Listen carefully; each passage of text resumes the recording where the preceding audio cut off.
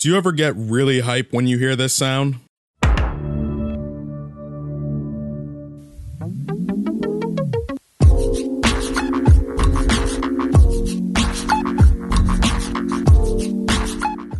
Hey fam, welcome to a new episode of LM2 Talks. As always, I'm your host, Larry. This week on the podcast, what I wanted to talk about, as you might have guessed from the title and from that sound effect, is Netflix and some of the other streaming services that are kind of popping up and taking over the way that we watch TV and interact with movies these days. And, you know, really for me, I've been thinking about this for a while. In some of the different podcast episodes, I've been talking a little bit about Netflix, especially in regards to the cancellation of the Marvel shows that recently happened and the announcement of the Disney Plus streaming service and what I kind of feel like that means for the future of streaming and the future of some of the content that we're going to be seeing coming out. And so really what I wanted to do today was to take some time and just kind of talk about my feelings on Netflix and some of those other streaming services, because I think we all have some different feelings about them. And, you know, really what I wanted to do was to kind of get into some of the good things that I see about those services and some of the things that I find somewhat questionable. And so what I really wanted to start with was kind of that idea of what I love about streaming and what I love about Netflix, especially. And I think it's important to kind of think about, for me at least, where was my first kind of introduction to Netflix? So the first time that I really ever heard about Netflix or interacted with it was my senior year in college.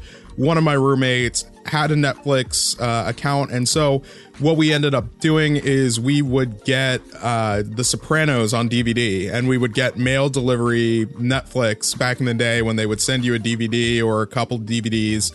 You know, you would watch what you have, and then you would send them back to get more DVDs. And so, you know, that was our first real introduction to it. And during that time, I also invested in an Xbox 360. And so streaming on Netflix had really just kind of been getting underway. There weren't a whole lot of titles that were available under it, but we decided to give it a try. And, you know, every now and then we would watch a couple of movies on there or, you know, whatever shows were available. And it was a really kind of interesting time kind of getting into things. At the same time, I was also, you know, starting out with using Hulu. At the time, it was a free service, and I was able to watch, you know, kind of the new episodes of stuff like The Office and 30 Rock, because we didn't have cable in college. We were trying to save some money on that. And so, you know, we were always kind of looking for what is available to us and to use those services to make sure that our entertainment needs were still met. And it was a really interesting time, and it was a great time. And that's really when I kind of first started to fall in love with that idea of Netflix and Hulu and kind of these streaming services, and just like the ease of access that they gave us to different pieces of media, whether they would be movies or TV shows. And as time went on, their libraries increased, and there's just so much more programming that we have access to. And so now, you know, I within my family, I'm the person who pays for our Netflix account. My sister pays for our Hulu, and, you know, we share these services so that we can kind of get the most out of them and get kind of the most programming. And so, you know, for me, Netflix, the biggest thing is the originals. You know, I started to get really into what are their original movies, what are their original programs. And one of the things that I really love about their originals is, you know, in a sense, the democratization of, you know, these creative TV projects. So, you know, not everything is just what you see on TV. Different types of creators, different styles of shows are getting made on these platforms. And, you know, we're seeing the rise of the Netflix cooking shows. And so, you know, as someone who's very much a cable cutter, you know, I don't have cable, not able to watch Food Network, but I'm able to watch these Netflix cooking shows, some of which are really, really amazing. You know, on top of that, there's starting to be some really great comedies on there. You know, stuff like Unbreakable Kimmy Schmidt, which is, I guess, has wrapped up its final season. I still need to go back and watch it. or BoJack Horseman. You have these amazing series that we're starting to see coming out, like one that maybe it's not quite amazing, I wouldn't go that far, but thinking about things like Umbrella Academy, these interesting takes on the superhero genre in these kind of short form season formats. You have all sorts of different programming. You have movies, they're financing stuff like Roma, which is an Academy Award winning film, and a Spirit Award winning film.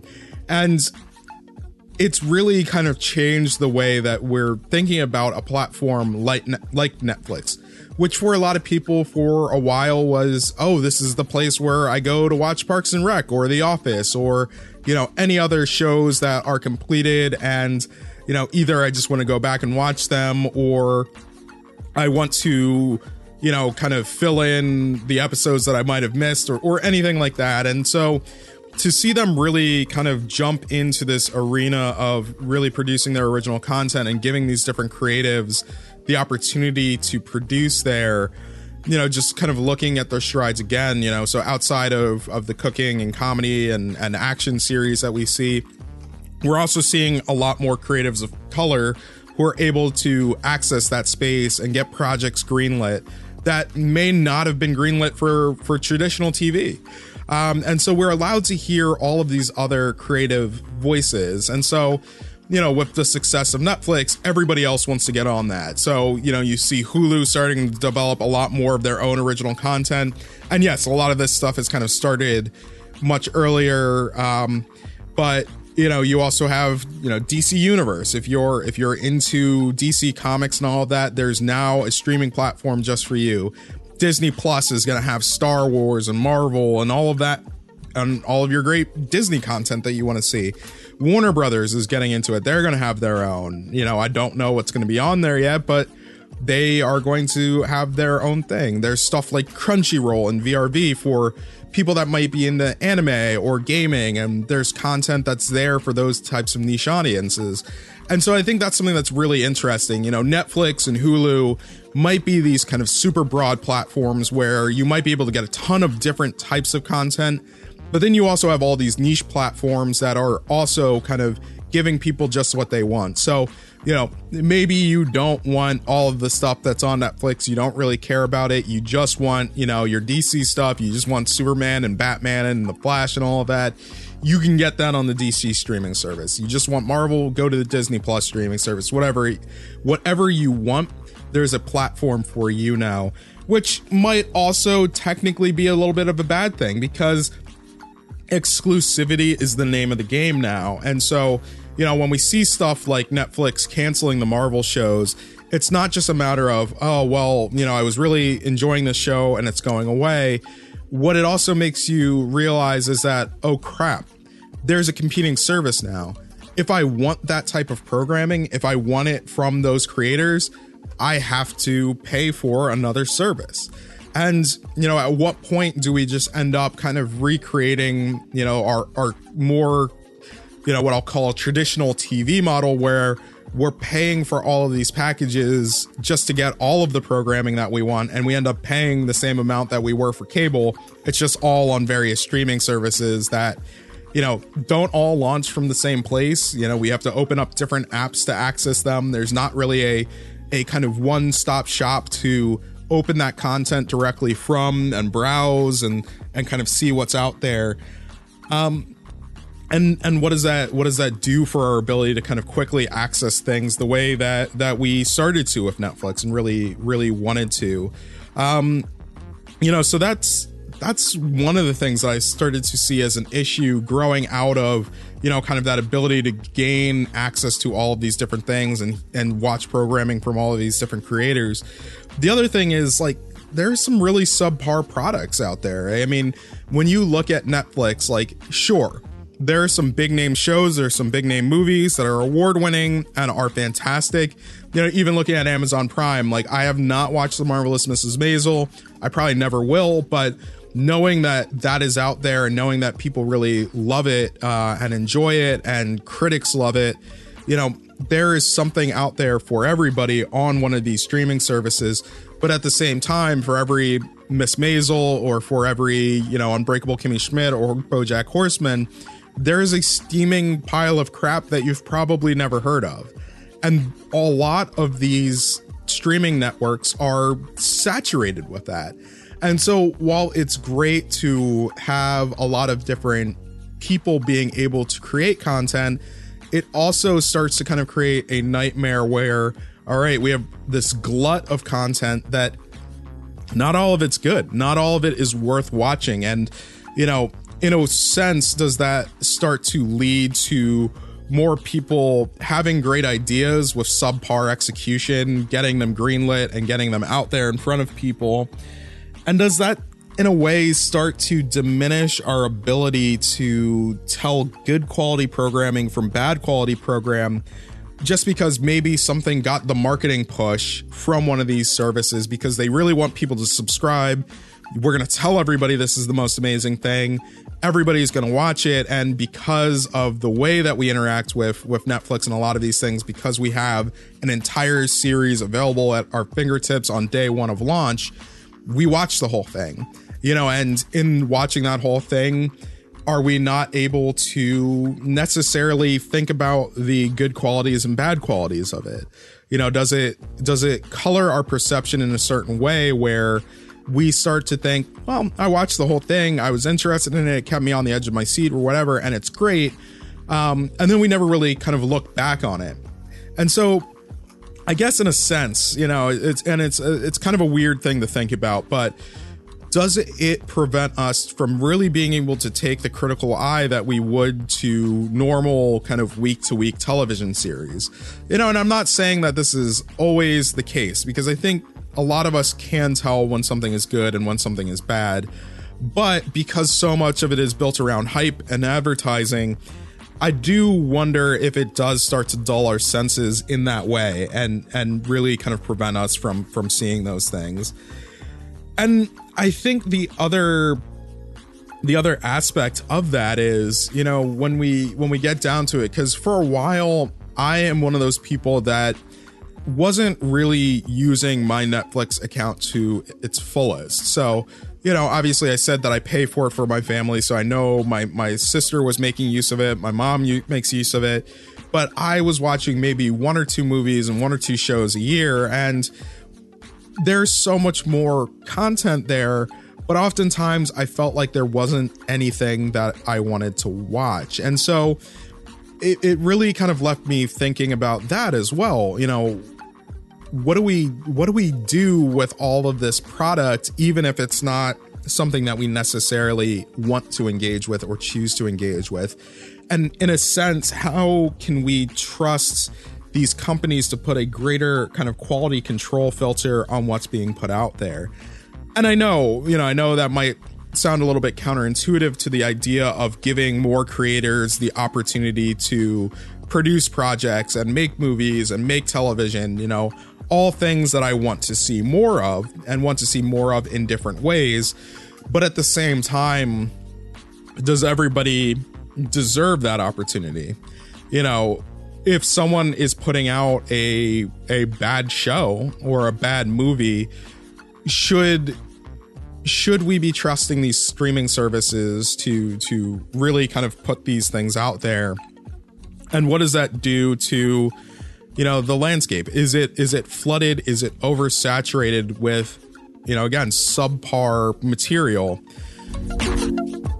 And I know that's not something that any one person can really answer. I think it's difficult for us to approach that idea because we all have different tastes at the same time. There's plenty of shows on Netflix and in other places that I'll watch it and say, yeah, that was all right, or that was interesting. And then I'll have a conversation with somebody and they'll say that they either loved it or they hated it. And, there's no clear consensus on what a quality program is. And I think that gets back to like the whole idea of cancellations on Netflix. So one of the problems that I have with Netflix especially, but this is true of many other streaming services, is they don't necessarily make their watch data available to the general public. And so because of that, we don't know how well a show really did. So something like the Marvel series on Netflix that were canceled, we're being told by Netflix, or, you know, we were told, we know that there's more to the story. We know that a lot of this definitely has to do with Disney starting their own streaming service and having a stake in Hulu. Like, Disney owns part of Hulu with a few other companies. And so we know that they're kind of a direct competitor to Netflix.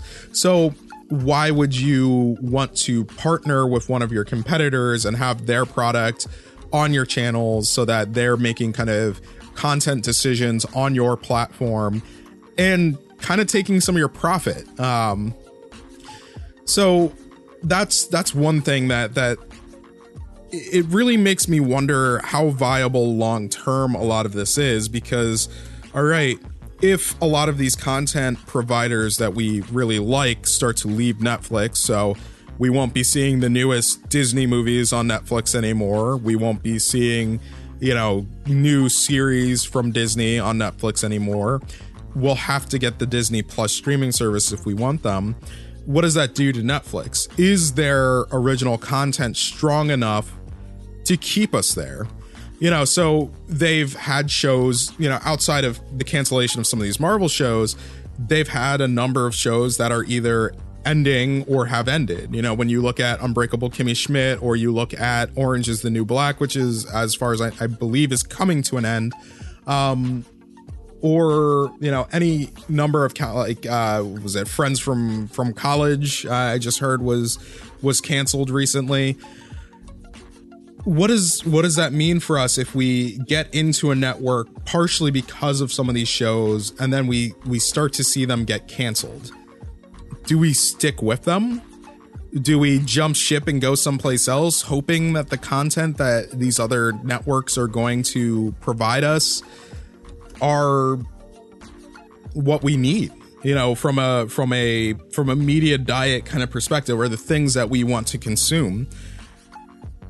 These, like, again, like, I know I'm not necessarily providing answers this episode, because I realize that I have a lot of questions about it. I have a lot of questions about the viability of it, because, you know, while I wasn't really watching Netflix, you know, for a while there, I was heavily into YouTube. I was watching a lot of creators on YouTube. I was watching vloggers. I was watching Let's Players and things like that. And as some of the people that I was following started to leave that platform, I found myself searching for other media. And so that took me from spending a lot of my time watching YouTube videos to spending a lot more time scouring Netflix for things to watch, you know, or are there series that I'm missing on Hulu that I can start to get into? And I think that's the thing, where it's that positive of, yes, streaming makes all of these things available to us. If the things that, you know, we want to see are ending, maybe we can find something new to fill that gap.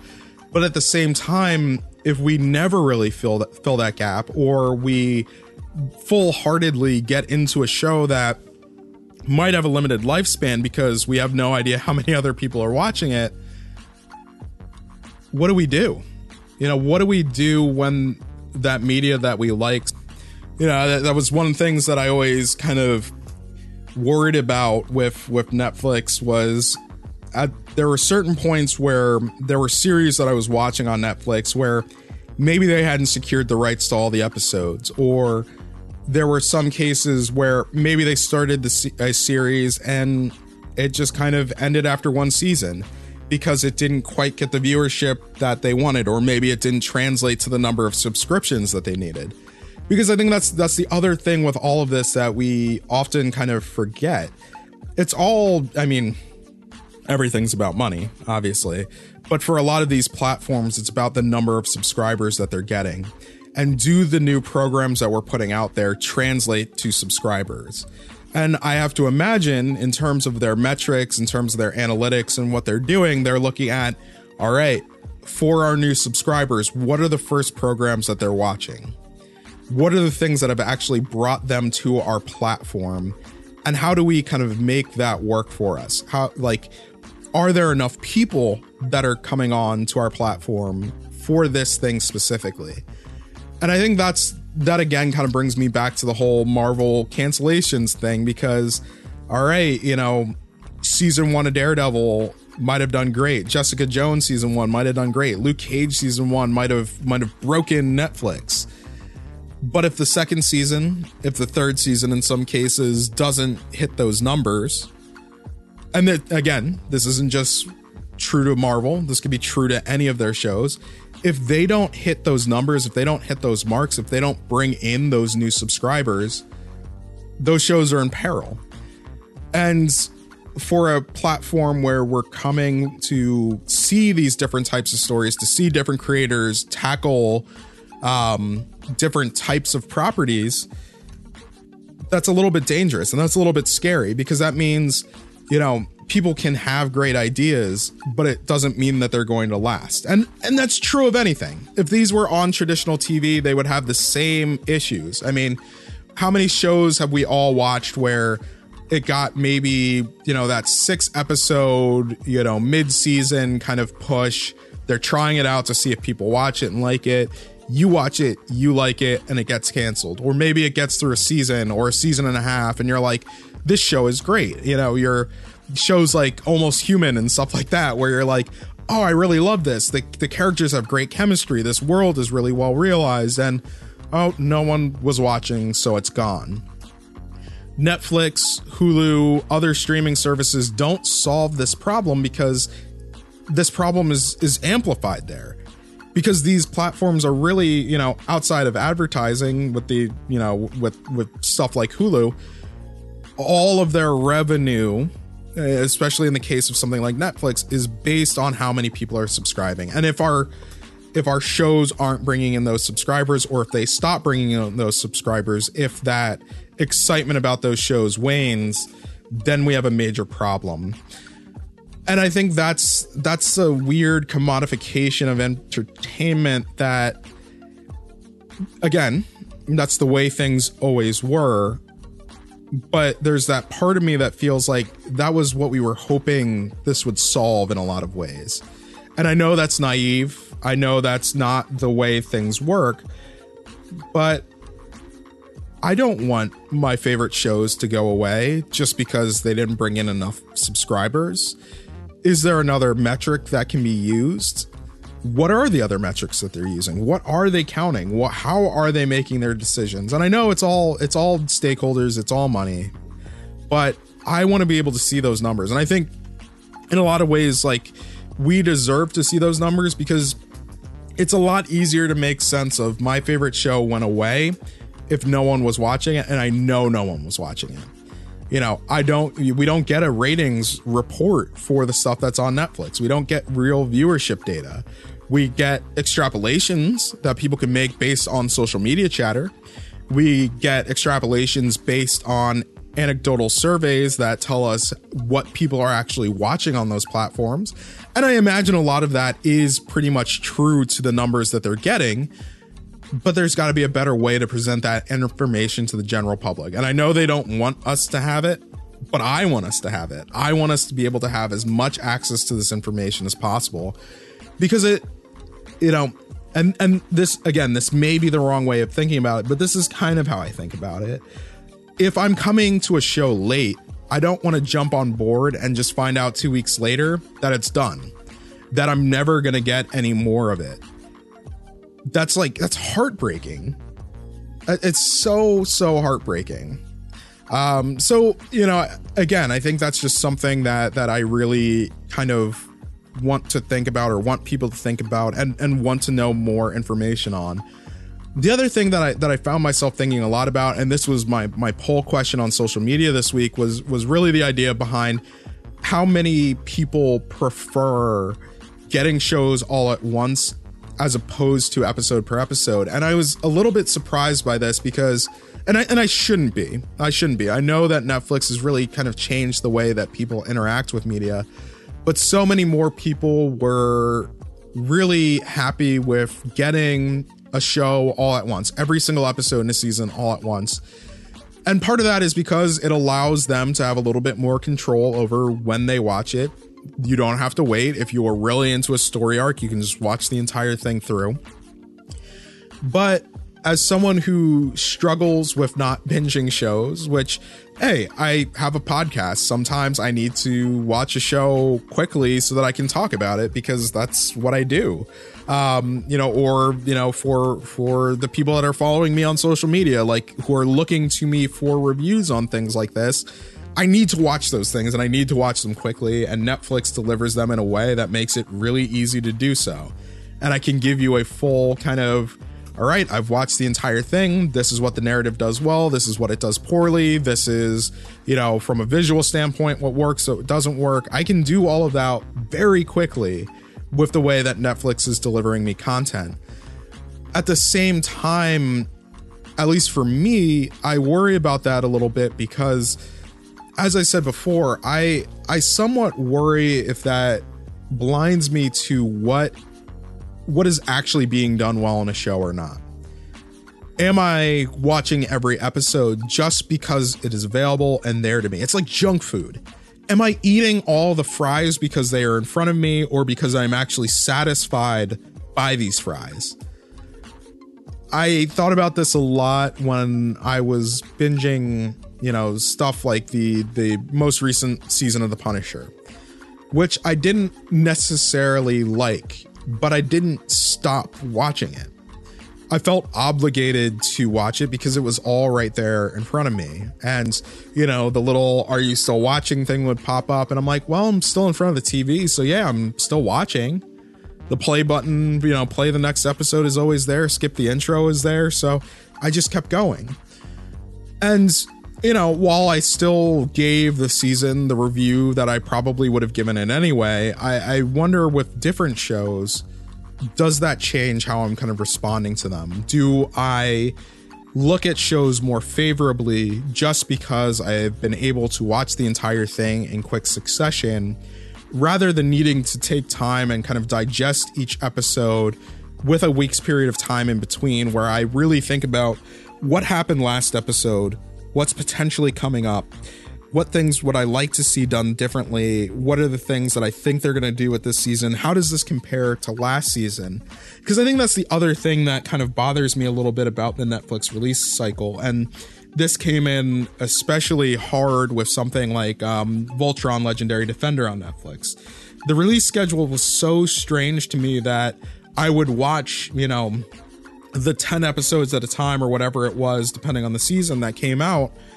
I'd wait a few months and then more episodes would come out and I'd almost completely forget where the show was at. Same thing with stuff like Orange is the New Black. I'm so behind on that series because there was one season that I didn't watch, and then, I could binge watch an entire season in a day or in a weekend, but I couldn't even remember what the last thing was happening, the last thing that happened in it.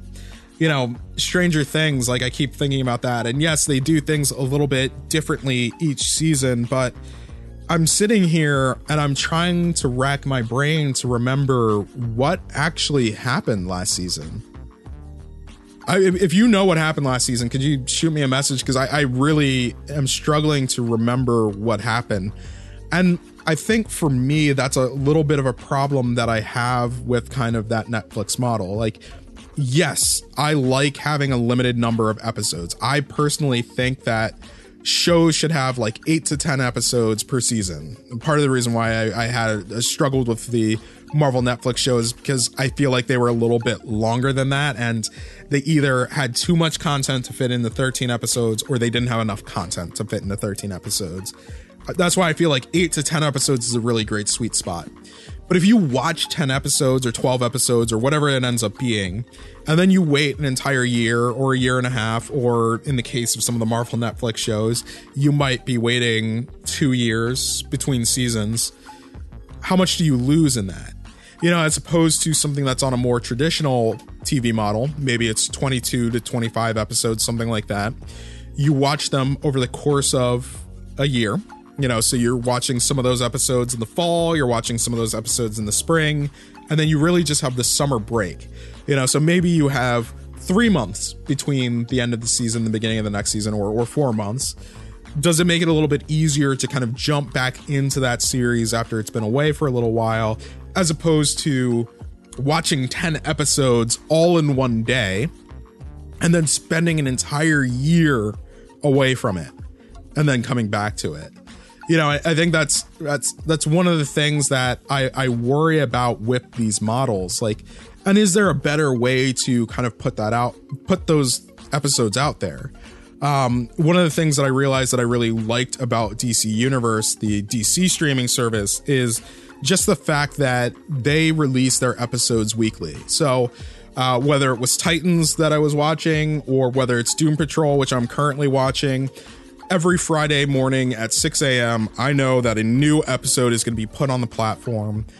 You know, yes, I can wait till the end of the season and I can stream a whole bunch of episodes if I really wanted to. But by kind of making it that ritualistic experience of, I'm going to watch an episode today, and I know I'm going to watch an episode next Friday, and I can think about the episode that I just watched for half the week, and then I can start speculating on what I think is going to come next based on the trailers and everything like that.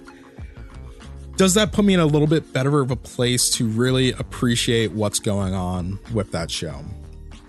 So again, that's not something that I think everybody's going to approach that a little bit differently, and everybody's going to have a different thought on that. And you know, I have talked to some people that talked about that being more, you know, a place of discipline, where for them, you know, an entire season can be out, but they're able to kind of meet it out and, you know, watch just one episode a week or whatever. And that's great. You know, I applaud anybody who has that type of restraint. I wish I had that type of restraint. That's why in my resolutions episode, I talked about the idea of I want to binge less. Because, you know, again, like those fries, if they're out in front of me, I'm going to eat them all. So I'm looking for, in a lot of cases, a way to consume less junk media and really be able to not just kind of binge it all, but really savor it and digest it and understand what I'm watching, understand the flow of the show, think about it over a longer period of time, and then assess it. The other thing that's been talked about a lot in this kind of new landscape, and for those of you who've been kind of following all of the Oscars and everything like that, a little bit before the awards, Steven Spielberg was interviewed talking about Netflix and the idea that he really views Netflix as a television service, and he views films that are developed for Netflix as being TV movies. I mean, I cannot disagree with him more there. I mean, anybody who has seen Roma knows that Roma is not a TV movie. And his point was largely that things that were developed for Netflix, things that were developed for Hulu, or developed for these streaming services that you watch on your TV should not be up for Academy Awards. And like, part of the reason why I have such a big issue with that is, one, I personally feel that really diminishes the work that has gone into those projects. You know, and, you know, he kind of used the idea of, well, you know, sure, you know, again, we're going to use the Roma as the example here. Like, sure, Roma, you know, was in a few token theaters, but it was really this streaming movie.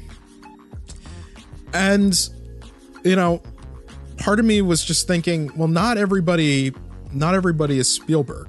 You know, obviously Alfonso Cuarón is a celebrated director. He's one of the best that's ever done it. He's my favorite director. But not everybody is Spielberg. Not everybody is going to have a chance to get everything that they do on the big screen. Not everybody is making movies the size of the films that he's making. I mean, like, the last movie that he made before these comments was Ready Player One. And no matter how you feel about that movie, you know, I personally wasn't a big fan of it. No matter how you feel about that movie, there was no way a big sci-fi action, you know, dystopian future Steven Spielberg movie was not going to get a huge cinematic release, especially with the amount of CG and effects and everything going on in that film. There was no way that I wasn't going to get that kind of release.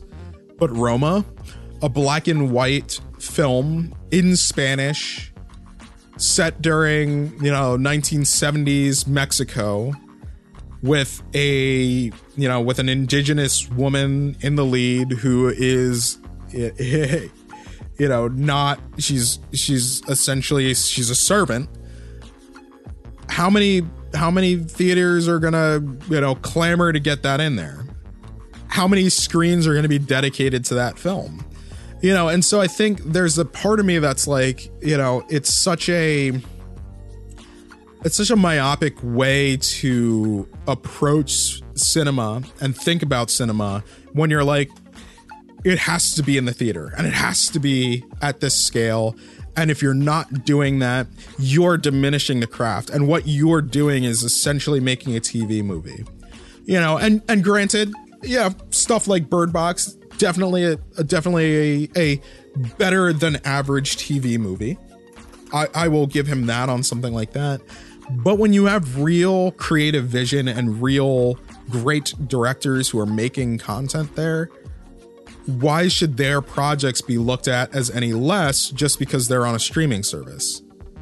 I mean, does that make sense to anybody? I think it's really unfair. And the way that I've described it is, for me, it really feels like an old man yelling at kids on his lawn, just because the thing is, and the way that I really have been thinking about this is, and I love movies. You all know, based on, my episodes, at first I was basically just, reviewing movies, and that was what each episode was. I try to go to the movies as much as possible. When I'm on a good week, I'm going to the movies 2 to 3 times a week. During times like now, because there's not as much stuff coming out, maybe I get there once a week or once every other week. But once March starts up and a lot more movies are coming out, I'm going to be in the theaters multiple times a week all over again. So I love movies. I love the experience of being in the theater. But not everybody does. Not everybody is going out to movie theaters. And so if there are less butts in seats in movie theaters, well, as an industry, don't we have to find a different way to make sure that we are getting high quality film entertainment in front of people? And if streaming services are our only way to do it, why wouldn't we take advantage of that? And why would we put any less effort into what we are producing for a streaming service than what we are doing for the big screen? And again, like, just think about like the amount of garbage that comes out in movie theaters and how much better some of the stuff is that we are watching on Netflix. Again, Roma was better than, I think we can easily say 80 to 90% of the films that came out in theaters last year. I didn't create an exhaustive list to bring with me to talk about on the podcast today, but I'm sure different people can find different projects that they have watched on Netflix or Hulu. Hulu, just right there, like, one of the things that comes to mind is the documentary Mind the Gap. I could be wrong. I don't remember it really getting a theatrical release. Is it any less of a documentary?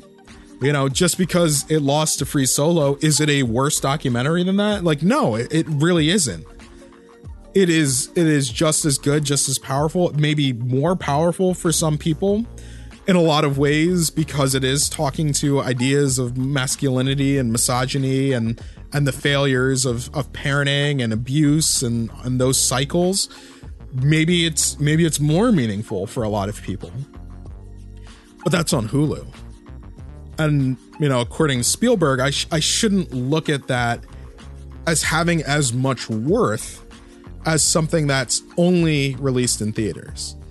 And I don't know. I struggle with that idea. I have a lot of problems with that idea. And I know there's going to be someone who's like, oh, well, you're really taking his words out of context. And, maybe I am a bit, but, from what I read, that's what I took away from it. And, I think that's something that we really need to kind of contend with. There are different ways to produce great films. There are different places to put those films. It doesn't all have to be in the theater. Sometimes it needs to be able to be accessible to people on the widest scale possible. Something like Roma probably has many more people watching it because it was on Netflix than it ever would have gotten in theaters. And because that's always been an issue with a lot of the, what we'll call art house cinema. People feel like it's inaccessible because, again, a lot of those projects weren't even in broad cinemas. You're lucky if you are able to find them for a week screening at, your local art house. So, I mean, I just really kind of want to challenge that idea that these projects are somehow lesser, especially when we see a project like Martin Scorsese's The Irishman get announced during the Academy Awards. Like, that's mind-boggling to me. Like, someone as storied as Martin Scorsese, and just look up this film, look up the cast, and tell me that you don't think this project is worthy because it's on Netflix. It seems like it's going to have just as much care and love and artistry poured into it as anything else that he's done. And yes, they, from what I understand, they are going to do an in-theater release and a, on Netflix release. Like, and that's great. I mean, that's what you do. But I mean, that's how it is. I mean, certain projects need a different distribution source. Annihilation is another great example of this. So outside of the United States, Annihilation didn't get a theatrical release. Outside of the US, it was put directly onto Netflix. Think about that. For any of you that really enjoyed that film, there's part of you that's like, well, I can't imagine having not, most of you probably didn't see it in theaters. Most of you probably watched it at home. So maybe I'm talking to the wrong audience here. But there are probably a lot of you that are wondering, well, I'm surprised that this wouldn't get released in theaters. Like, it seems accessible. But there was worry about, will audiences understand what's going on here? Is it too confusing? Is it not straightforward enough? And while you may disagree with that assertion, there are people in boardrooms that have made that decision and said, well, we'll give it a release in the US, but we will just put it on Netflix everywhere else. So imagine if that movie wasn't released in theaters here. More people would have watched it on Netflix. It would have been accessible to more people. Generally, more people would have watched it. More people would probably have positive things to say about it in general, not just critics, but, the public at large. And would that have been more beneficial for that film? Probably.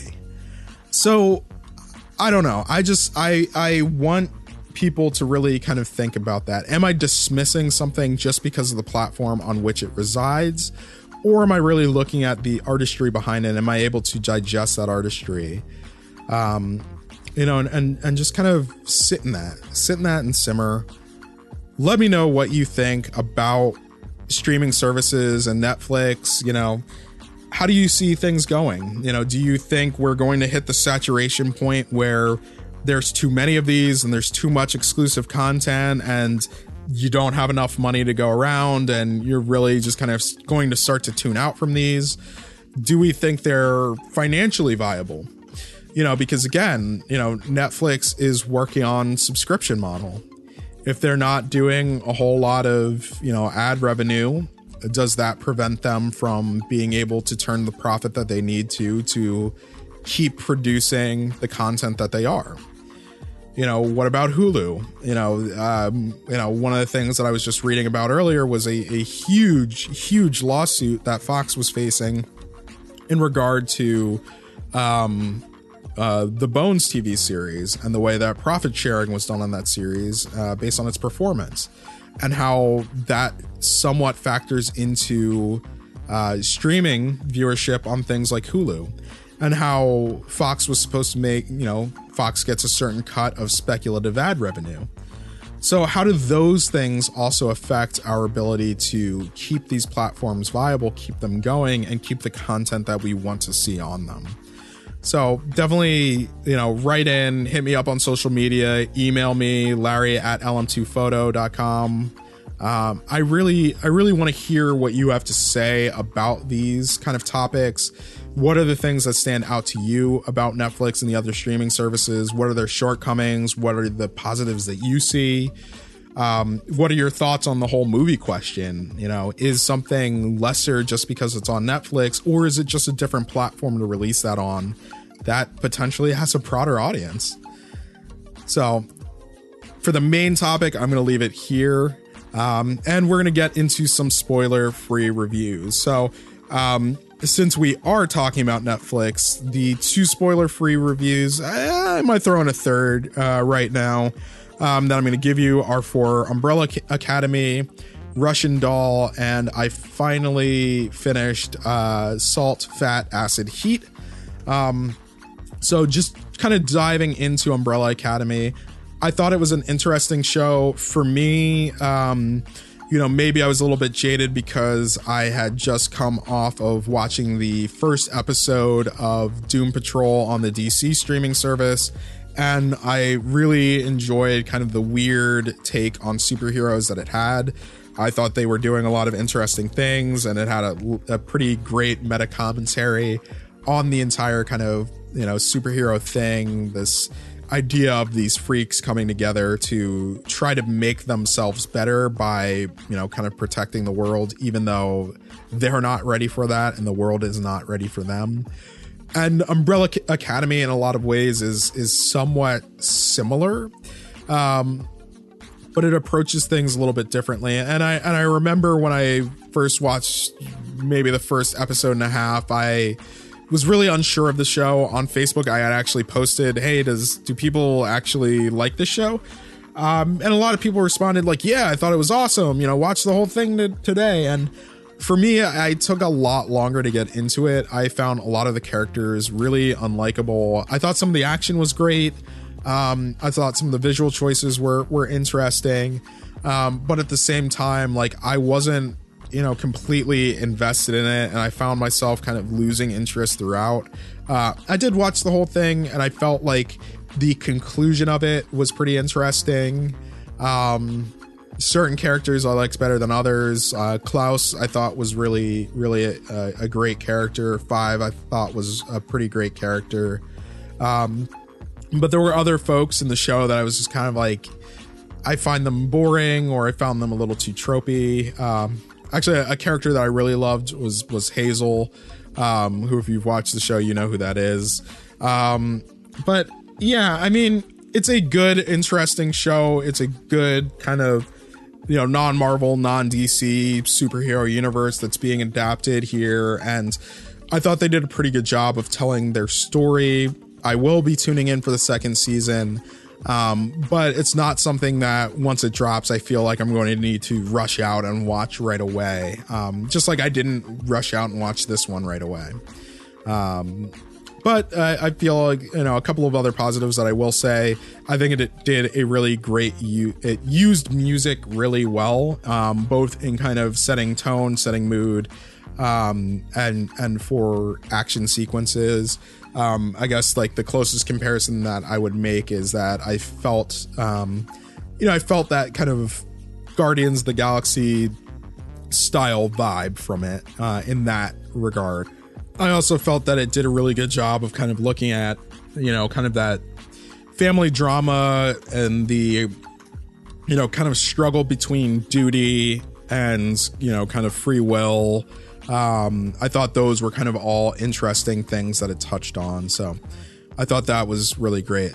The other thing that I watched recently was Russian Doll. And, you know, this is something that, you know, again, first couple of episodes, I was a little on it.